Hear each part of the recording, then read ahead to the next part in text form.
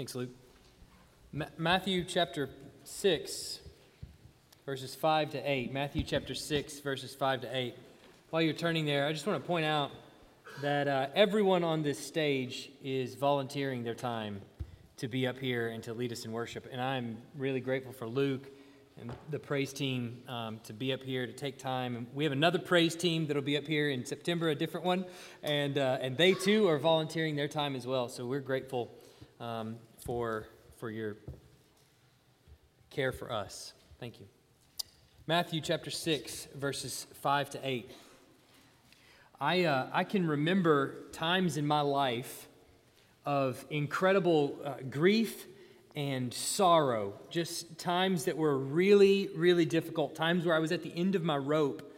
And unfortunately, it was pretty much during those times where I found myself, my prayer life, to be the absolute richest that it ever was. And I say unfortunately because the rest of the times it didn't seem as such as it was during those difficult times where I had nowhere else to turn, maybe, or God had grabbed my attention through suffering, and where I was focused on Him, or maybe it was just that my mind was constantly on this one particular thing, and that I was reminded to pray for it over and over and over and over again.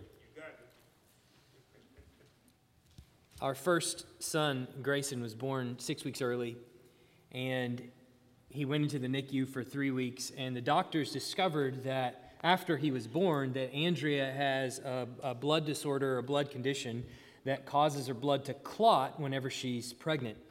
And so when she's pregnant, she has to take blood thinners every day for, this is not an announcement, by the way. I realize how this sounds. I'm saying that this is not an announcement.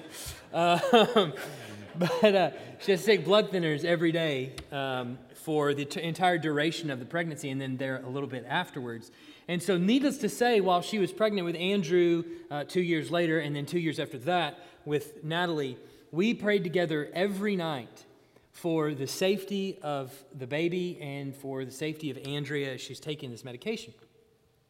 And I look at those times with some lament, because I realize that there are other times in my life when I haven't been as driven to prayer, that I haven't gravitated toward prayer, where life maybe seems to be going pretty good, that my attention may be on several different things all at once, or maybe my heart just simply isn't in it. And when I sit down to pray, I think, this is boring, and I just fall asleep. Whatever the case, I'm sure that as you look over the course of your life, you can see times in your life of rich devotion and deep time in prayer.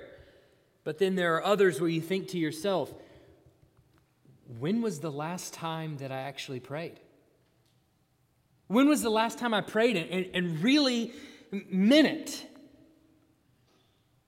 If I were to go around this room right now and were to ask, what spiritual discipline is the most difficult in your life to cultivate, the majority of people in this room would probably say prayer. And the reason I know is because I've done it in several places, and I've said that in several places, in several churches, and everybody goes, yep, me too. This morning, Jesus is going to turn His attention to our prayer life. And the central thought that we're going to be pursuing this morning, and the central question that I want us to answer is your heart in your prayers? Is your heart in your prayers? And what season of life is this that you are in? Is this a time for you where your time with the Lord in prayer is deep and rich and full and you long for it every day? Or is it difficult, like trudging through quicksand? Or maybe some are even struggling to develop a prayer life at all. Is that you? Now, with those questions in mind, let's look at our text this morning, Matthew chapter 6, verses 5 to 8. And when you pray, you must not be like the hypocrites, for they love to stand and pray in the synagogues and at the street corners, that they may be seen by others. Truly I say to you, they have received their reward. But when you pray, go into your room and shut the door and pray to your Father who is in secret, and your Father who sees in secret will reward you. And when you pray, do not heap up empty phrases as the Gentiles do. They think that they will be heard for their many words. Do not be like them, for your Father knows what you need before you ask Him. Now, remember where we are in the book of Matthew. We're in the middle of what's traditionally referred to as the Sermon on the Mount, which is Matthew's chapters 5 to 7. We're in Matthew chapter 6. And Jesus is questioning our motivations for righteousness. That's almost the entire content of chapter 6, is questioning our motivations for righteousness. Why do we do the things that we do? Why is it, like we saw last week, why is it that we give to the needy? What is in our heart that pulls us towards giving to the needy? In chapter 5, the previous chapter, Jesus explains to us that citizens of the kingdom of heaven are supposed to live differently. There's something that's supposed to cause you to want to live differently. And he lays out what heavenly righteousness looks like for us in chapter 5. But now that we get into chapter 6, he's asking, what motivates your heart to live that way? This week, we turn our attention to prayer. In fact, over the next several weeks, we're going to be taking a deeper look at prayer in general. Prayer this week is really questioning the motivation for prayer, whereas next week and on, we'll be looking at Jesus talking about how to pray and the mechanics of prayer. But now we're looking at our heart's motivations in prayer. So maybe you're here this morning and you're thinking, I can't even remember the last time I prayed or the last time I talked to the Lord. And maybe when I do pray, I'm not really sure I know what I'm doing when I do this. My prayer for you is that over the next few weeks, you'll find a compelling case for prayer, that you'll find comfort and desire in prayer, that you'll be driven to prayer, and that we as a church will be driven to our knees in prayer. Our text this morning is really broken down into two parts. We've got verses 5 to 6 and then verses 7 and 8. Jesus is going to call our attention to hypocritical prayer first in verses 5 and 6.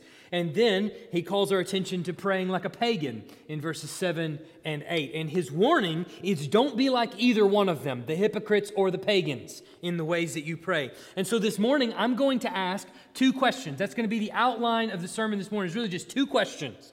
And I'm hopeful that as we think about these two questions, we'll help analyze our own heart. What is my heart's motivation in prayer? And the first question is this: is secret prayer a joy for you? Is secret prayer a joy for you? Now, secret as opposed to public prayer. Is secret prayer, private prayer, a joy for you? Look at verses 5 and 6. And when you pray, you must not be like the hypocrites, for they love to stand and pray in the synagogues and at the street corners, that they may be seen by others.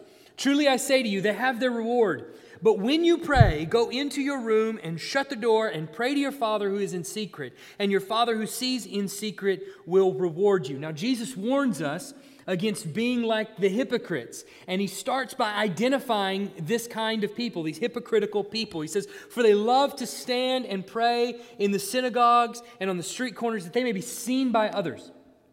The Jewish people are traditionally known as a praying people. Even if you were to stumble across an Orthodox Jew, maybe even a conservative Orthodox Jew today, you would find that they're a praying people. Even to this day, they pray 3 times a day, morning, noon, and night. Now, they're repetitive and they're canned, but they're still given towards prayer. They gravitate towards prayer. Now, on top of these regular prayers, this morning, afternoon, and evening, on top of all of that, they would offer spontaneous prayers. A man might be called on in a synagogue to pray spontaneously, much like what we would see here in our church. Would you open the service for us? Would you close the service for us? Or would you pray during these particular times? In addition to that, there would be public times of fasting where, or even just daily when the horn would blow as the daily temple sacrifice, when the horn would blow, that a man in earshot of that horn would stop what he was doing and turn and face the temple and offer up a prayer. And so my point is that you can see in the cultural context around Jesus, it gives you an idea of what the Jews that are listening to him preach would have sensed or would have heard whenever he says this about public prayer. Times of public prayer were frequent in Jesus' day, probably more so than they are now. But the issue at hand is not public prayer. Hear that for just a moment. The issue at hand is not public prayer. We've already seen the same thing in the previous message last week where Jesus condemns the giving of the hypocrites. The way that they give. They give for the purpose of being seen by others. And now here we're looking at praying for the purpose of being seen by others. That's the issue. It's a kind of pride that sits in the human heart that really, more than anything, desires the praise and affection of men, even when he's supposed to be communing with God. It's desiring to appear as though he's pious, to appear as though he's got it all together, to appear as though he's super spiritual. You know. To put it in our cultural context, when he's called on to pray, he's got his two best friends with him, the thesaurus, so people know that he's smart, because God, we know, speaks in ACT language, right? And then he's got his Old English dictionary, because God speaks in King James as well. So we got to have the these and the thys and the thous all in its right place. He finds ways to weave his favorite Bible verses into his prayers so that his hearers know that not only does he read the Bible, he's got it memorized. He counts the number of times that he hears from the congregation, and amen, and yes, Lord. And he thinks to himself, oh, I've got some amens and some mms and some yes, Lords. People are in agreement with what I'm saying. This prayer is effective. It's moving their hearts. Don't get me wrong. There's nothing wrong with reciting Scripture in your prayers. In fact, I think it's a very good habit for us to recite Scripture in our prayer to remind us and to remind our audience of the promises of God as He has laid them out in Scripture as we pray. I think that's a very good thing. But it's an entirely different thing to rattle off verses that you've memorized just to impress an audience that's listening while you're praying. Wow, he can rattle off 13 verses off the top of his head. I'm not sure if I can do that. He must be really super spiritual. His point is that in the event that we set our heart to seek the praise of mankind, then that's the only thing that will satisfy us. That's it. That's it. And so the reward of your praying is the mms and the amens and the praise the Lords and the preach brothers that you get from the congregation. Those are your rewards. You have your reward. Now, the implication of that, if you take it to the next step, is what? That God tunes you out. That's the implication of what he's saying. So then, Jesus has a command for us to test our motivations. And he says this in verse 6. But when you pray, go into your room and shut the door and pray to your Father who is in secret. And your Father who sees in secret will reward you. The room that Jesus is referring to would have probably been in the inner room in the house. And unlike our houses where we've got doors, every room has a door, and every door probably has some sort of a lock on it.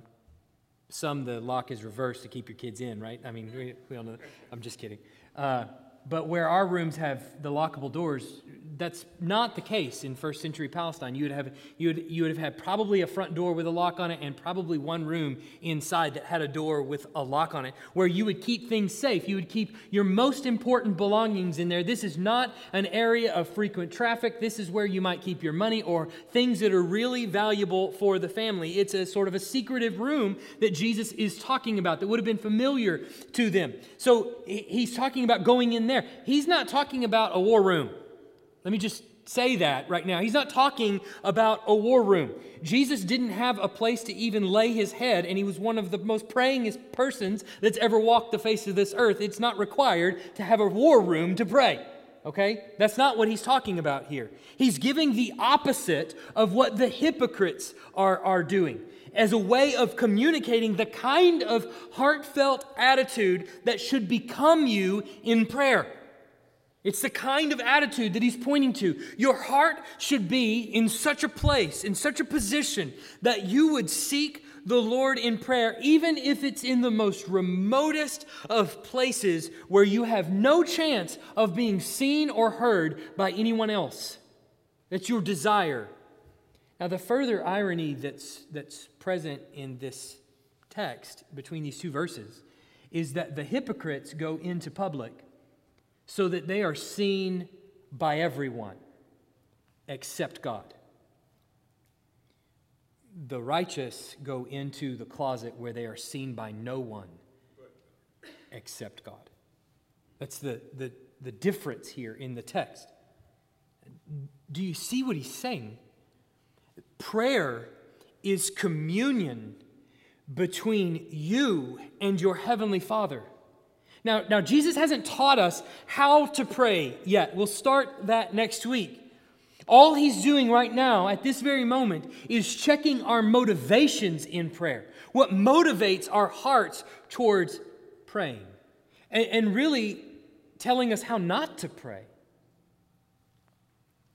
So you can see the kind of heartfelt attitude that Jesus is driving at here. What he's really trying to get from us or help us to understand. Prayer is joyful, sweet communion between you and your Heavenly Father. But the question is secret prayer a joy for you? Do you find it to be a joyful time? I want you to think about this for just a moment. Jesus is analyzing our motivations in prayer, and he says, don't pray in front of others so that they'll think you're really super spiritual, my interpretation, but instead go into your room. It's possible that you might think to yourself, well, I don't fall into that category. I am virtually never called on to pray in public. And you might think, well, I shy away from praying in public. I try not to have people hear me pray. But think less about the command in verse 5, or the behavior that's pointed out in verse 5, and think more about the command that's given to us in verse 6. Notice the first assumption that he has here, much like what we saw last week with giving, and in a few weeks we'll see on fasting. The assumption is that you are going to pray when you pray. But as I've already made mention, our experience most frequently will tell us that our most difficult behavior, spiritual discipline to cultivate, is a dependence on the Lord in prayer. If you were to give an account of your prayer life before everyone in this room, being completely honest, would you say that private prayer time for you is a joy? Is it so much of a joy that you prioritize it in your day? That you make it a priority. I'm going to get up early, or I'm going to stay up late, or I'm going to, several times throughout the day, I'm going to make a point to come to the Lord in prayer. Is it so much of a joy that you look forward to it every day? That you think about time with the Lord in prayer, and it is a real joy to you. You look forward to it. Now, prayer isn't only in the secrecy of our rooms. We have minds that no one can read but God alone. Thank the Lord. Secret prayer is afforded to us at any moment throughout the day. Is secret prayer such a joy for you that you find your mind gravitating that way in your regular everyday life?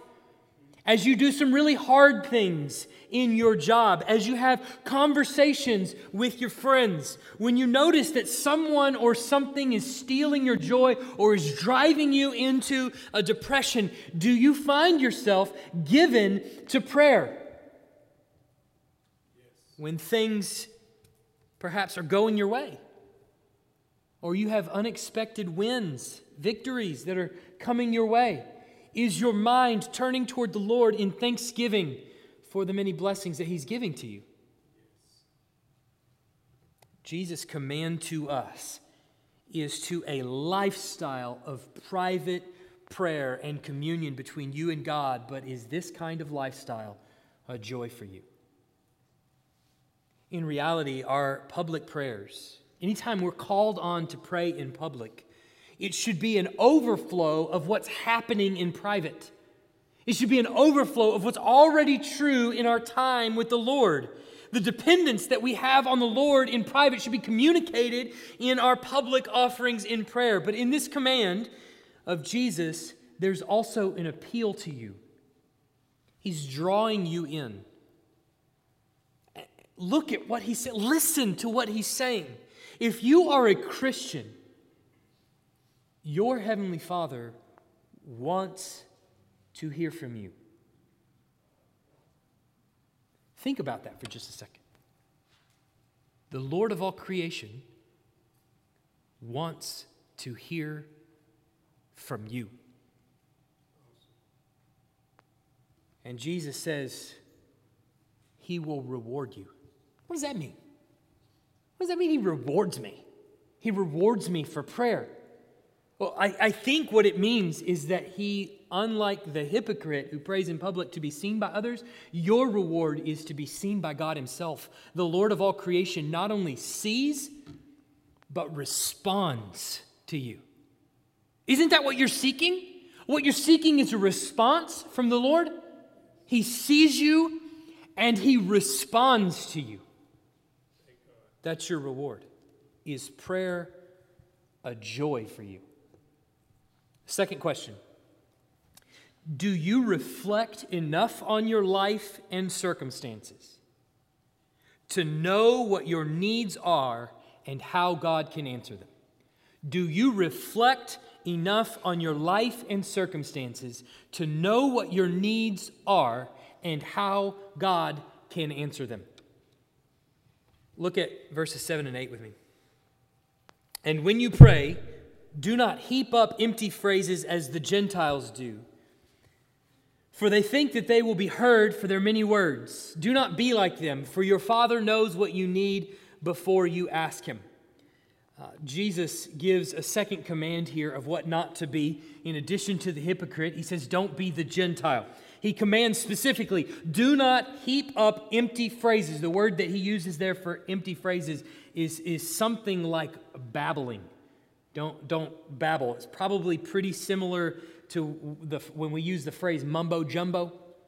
There's a guy over there, he's speaking mumbo jumbo, just saying nonsense words, things that don't really mean anything. These are, in prayer, repeated phrases that have lost all effect and all real meaning. They don't communicate what they used to communicate. Maybe at one time they did, but they don't anymore. As an example, every meal that we pray for always gets asked to be used for the nourishment of our bodies, doesn't it? Always, every time, even the stuffed crust pizza.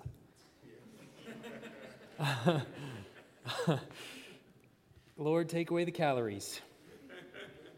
But then you get on the scale the next morning and you realize, well, that prayer was not answered. It wasn't celery, it was DiGiorno. Okay. I couldn't resist.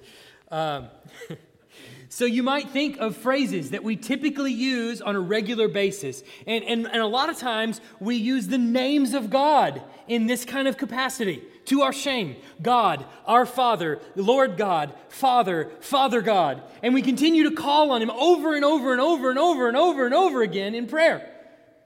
Imagine sitting across the table from your friend, and you're talking to him, and you say to him, Scott, thank you, friend Scott, for traveling, friend Scott, all this way, Scott, just so that you could be with me, dear friend Scott. Now, certainly in our prayer time communication, it's more than simply a casual conversation with a friend. It is more than that. Prayer is more than that.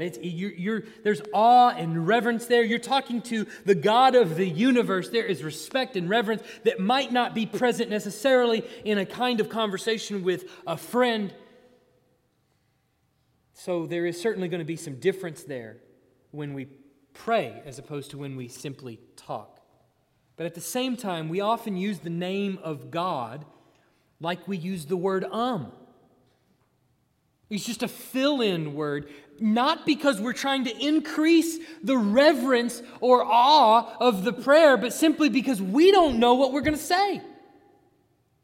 And so we use the name of God as a filler for that kind of thing. That's the best case scenario.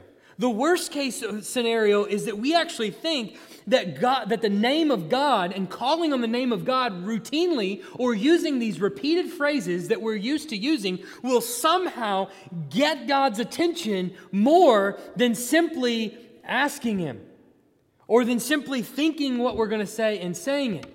That we need to invoke Him over and over and over again, and so we use His name repeatedly. That's the worst case scenario. Jesus is quick to call us pagans. He says, for they think they will be heard for their many words. This is how the Gentiles pray. This is how the pagans pray. Don't be like that. You may recall a scene in the Old Testament in 1 Kings chapter 18 where Elijah and the prophets of Baal are gathered together on Mount Carmel. And there's it's a contest that's put before them. Of which God that they call on will consume the altar that the bull is laying on top of. And it says this about the prophets of Baal. He says, they took the bull, this is the prophets, they took the bull that was given them, and they prepared it, and called upon the name of Baal from morning until noon, saying, "O Baal, answer us." But there was no voice, and no one answered. And they limped around the altar that they had made. And at noon, Elijah mocked them, saying, I love this, "Cry aloud, for he is a god. Either he is musing, or he is relieving himself, or he is on a journey, or perhaps he is asleep and must be awakened." That's comedy right there in the Bible. It's hilarious. And so they did. They cried, in verse 28, they cried aloud and cut themselves after their custom with swords and lances until the blood gushed out upon them. And then later it says, but there was no voice.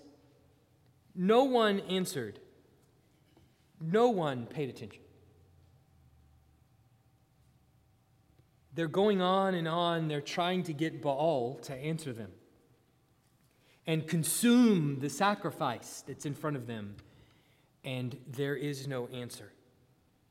Now, Jesus is saying here that when we go on repeating these meaningless phrases that we've heard people use or maybe sound really powerful, and we use these meaningless phrases, we sound like the prophets of Baal crying out to our God as if we could invoke Him somehow, thinking that somehow God will be motivated to action because of the many words that we use, how flowery they are. I'm sure that most of us in this room are probably not thinking that we're worshiping Baal or we sound like the prophets of Baal whenever we pray like that. I'm sure that we're not thinking that, but the reality is that God is much different than most of us are imagining, than probably all of us are imagining. We aren't worshiping a God that needs to be awoken from sleep. He doesn't need to be persuaded to care about our concerns. He doesn't need to be told new information that he didn't know before. Oh, that's interesting. I didn't realize that. Really? She's got cancer. Didn't know. We're not giving him information that he was unaware of. That's not what we're doing in prayer.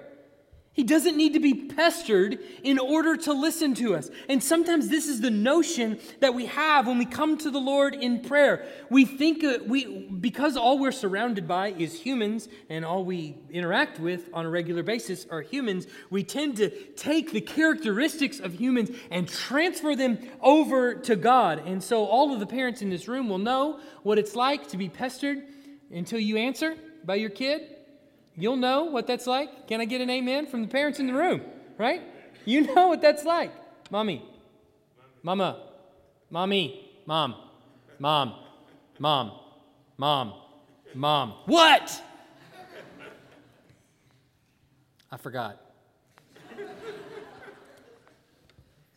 Now we carry that into our prayer life. And we have this pressing need. And we've tried everything we could possibly imagine, and so we've got nothing left to turn to, and so we turn to the Lord in prayer. Another sermon for another day, but that's what we do, right? That's our typical habit. And we come to the Lord and we think, if I'm going to get him to listen to me, then I've got to pester him. I'm going to have to just kind of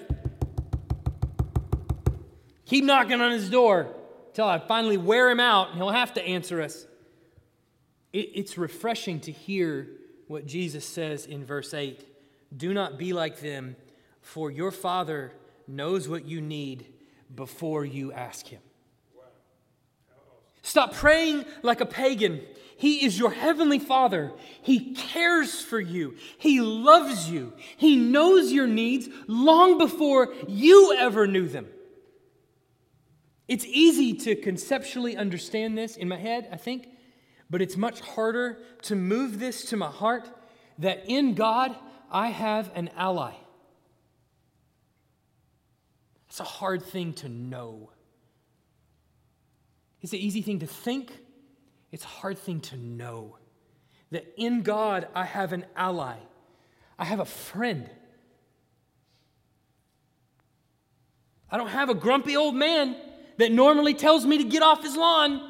But if I knock on the door long enough, then he'll finally put on his bathrobe and his slippers and come to the peephole, if nothing else, than to get me to stop it and go away. That's not what I have in God. That's not the picture that Jesus paints for us. Instead, we have a loving and attentive Father that cares about the state of our heart and that cares about the things that weigh us down, the things that depress us, the things that make us excited, the things that concern us and give us anxiety. So much so that he knows our needs before we ever do. In God, we don't have an old codger that wants to be left alone and would give anything for you to go away. We have a loving, omniscient, all-powerful, all-sufficient Father that knows our needs before we even ask.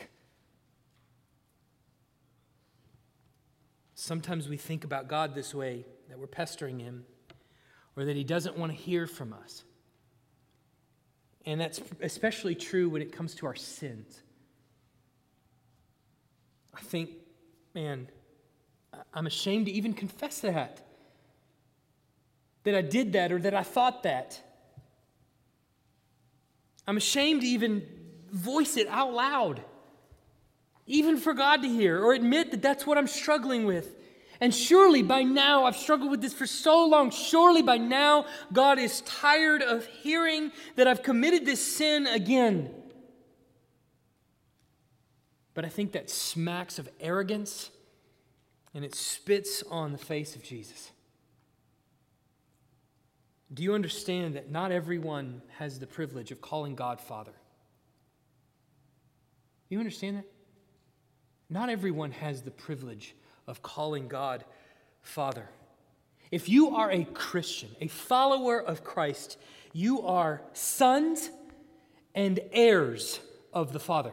You are welcomed at His table through the blood of Christ. Listen, there is no boldly coming before the throne of God and praying if you are not a believer in Jesus Christ, if you are not a follower of Jesus Christ. There is no stumbling into the throne room and praying to Him. It doesn't work like that. The only reason that we are welcomed into His presence, the only reason we're able to call on Him anytime we want is because we have placed our trust in Jesus Christ. So to neglect prayer because we're afraid of the sins that we've committed, that we carry, is to say to Jesus, I doubt that what you did was enough. It's really to call into question Jesus Himself. I doubt that I can actually pray through you. Surely I must need you and something else. Listen, when Jesus died for your sins, how many of them were in the future? All of them. Every last one of them was in the future. So He died for every one of those repeated sins that you struggle with. Every single one of them He died and paid for. He already knows what they were. He paid for them all at once. You can't sneak in sins at the checkout line that He didn't pay for. It's impossible. He paid for them all. So when you stand before God in prayer, if and only if you are a follower of Jesus Christ, your sins are atoned for and you stand before God as if Jesus Himself were standing there. Because we see that in Scripture, that in Him we have an advocate, Christ Jesus the righteous, in 1 John. That's why we traditionally end our prayer with, in Jesus' name, amen. That's not magic pixie dust. That's not one of those phrases, though it can become that. It's not magic pixie dust we just sprinkle on the end of the prayer. Well, that's how we get God to listen, is we say, in Jesus' name, amen. No, we're saying the only way that I can pray this way, the only way that I can come to you is by my advocate, Jesus Christ. It's by His blood that I'm standing here now, and for no other reason. But the question is, do you reflect enough on your own life and circumstances to know what your needs are and how God can answer them? Do you regularly take inventory of your life and assess your needs, assess your desires, assess your sins, and routinely submit them to God? Is this your heart's motivation in prayer? This is what Jesus is coming against. This is what He's attacking, that heart attitude in prayer. He's forbidding us to come to God in prayer with our mouth and check our brain and our heart at the door. That's what He's forbidding. You can't do that. Saying mumbo jumbo that you don't really mean. Take some time and think about what is it you're going to pray for. Instead, our heart is engaged. Our mind is engaged. We don't merely want to be seen by others. We desperately want to be seen by God. And so we'll pray in the darkest, deepest corner of the furthest dungeon if we had to, in order to be seen by God, because He is the only audience that I care for. And then my mind is engaged because I don't merely want to ramble on into nothingness with these canned phrases and that are just devoid of meaning altogether. I want to think about the things that I need. And I want to give them to a God who cares for me. And lay them at His feet. I want to challenge us as a church to be a praying people. People that work hard at the spiritual discipline of prayer. That gravitate towards it and that are given to it on a regular basis. And there are a couple of ways that I hope to do that. Out in the foyer, there may be a few left now. We put out at the beginning of the year this Bible reading and prayer guide. And this is really very simple. There's not much to it. But it challenges you to read the Bible, verse by verse. Every verse of Scripture is in there. To read through the Bible in a year. And then it also challenges you to think about what you've just read and how it should inform your prayers. What sorts of things you should be praying. Does it remind you of sin? Does it remind you of things that you need to confess? Does it remind you of things that you need to be thankful for and you need to turn to Him in thanksgiving?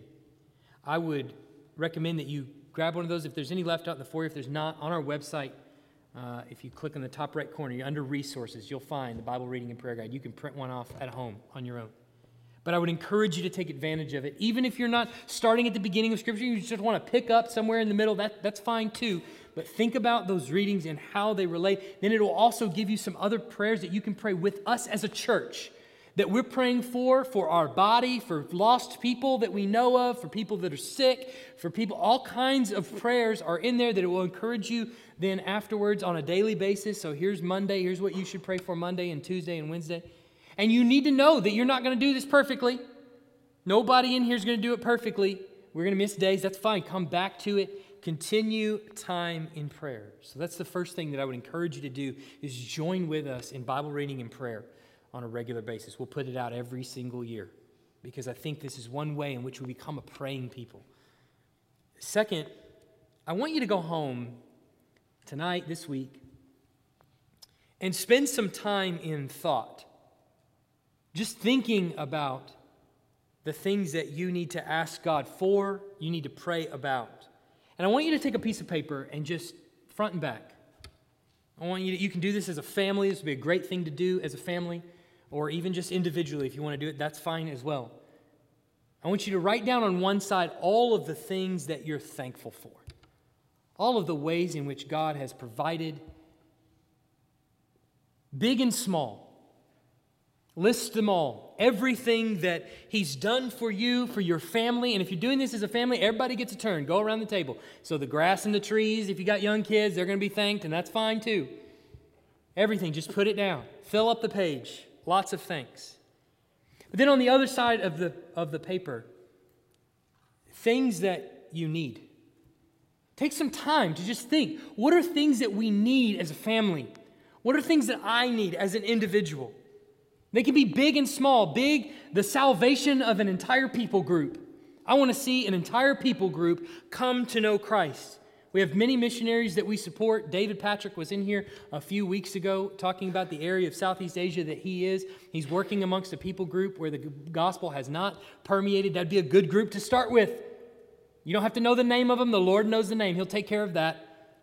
Pray for David and the people that he's ministering to. We're going to be going there next year, so pray for teams that would be equipped to go and share the gospel, and they would see fruit.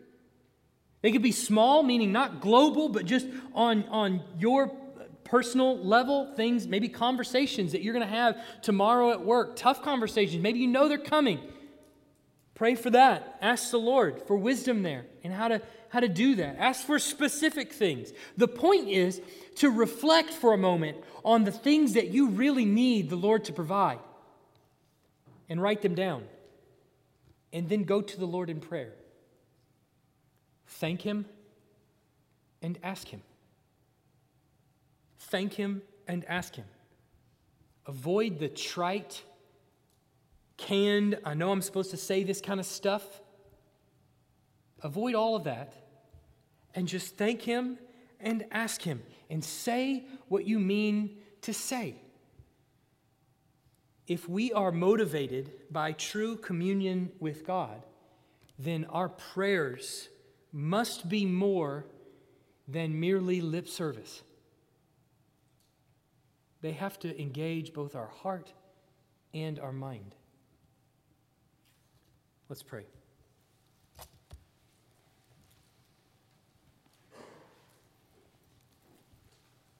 Heavenly Father, thank you. I can look around the room and I can see all of the things that you have provided for us. Not stuff, but people that more than anything want to live lives of holiness and righteousness, that are motivated by your word. pray, Father, for conviction on every heart, my own included, of all of those things that we let take precedence before coming to you in prayer. Forgive us for all the advice that we give that is not first sought out in prayer. Forgive us for the counsel that we offer that isn't first sought out in prayer. Forgive us for the things that we try to provide for ourselves that we don't just ask you for.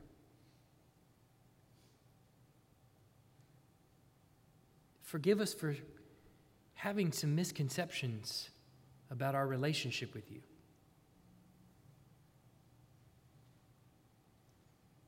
And in kind of a backhanded sort of way, thinking that Jesus isn't sufficient enough to cover our sins.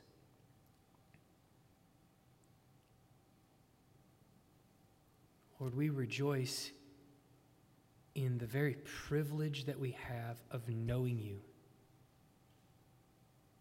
And we are humbled to be called your friend. I cannot even fathom that. How I could be a friend of an almighty creator.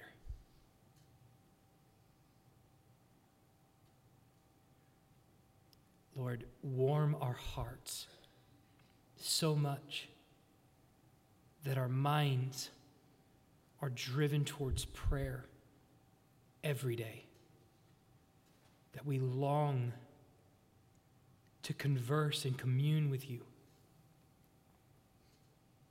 that all of the things that we see in our life, whether they be challenges or joys, would call our attention back to prayer. Lord, may we be a praying people. Make us into that. In Jesus' name.